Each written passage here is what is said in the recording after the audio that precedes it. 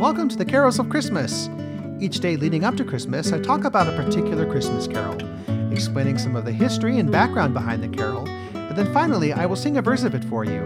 Some will be familiar, some probably not, but they all point us toward the true reason for the season, our Savior, Jesus Christ. My name is Michael D. Young, and today I'd like to talk about The Friendly Beasts. This delightful carol about the animals that were present when Jesus was born probably came from 12th century France. It has been known by many names over the years, including the Donkey Carol and the Gift of the Animals. Each one of the animals is seen giving a gift to the new baby to comfort him, such as sheep giving wool, the cow giving his manger, and the doves singing a lullaby. Each verse of the song repeats the first line at the end, which shows that it was probably a song that was meant to be passed down orally. This repetition makes it easier to remember. The tune is called Orientis Partibus, which means from the east the donkey came.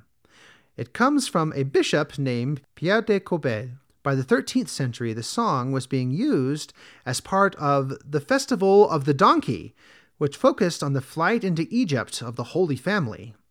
During the festival, someone would actually ride a donkey right into the church.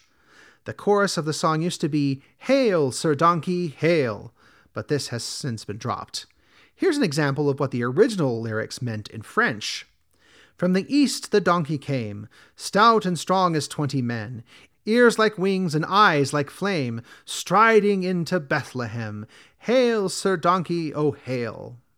The song changed over the years from being about the flight into Egypt to the journey to Bethlehem, especially when the carol made its way to England. The English words that we use today are attributed to Robert Davis in the 1920s, who first published them in 1934. And now, a verse of The Friendly Beasts.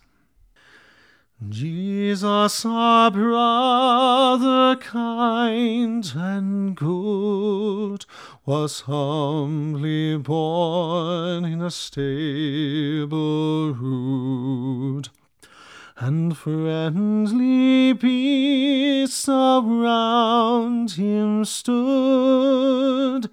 Jesus, our brother, kind and good.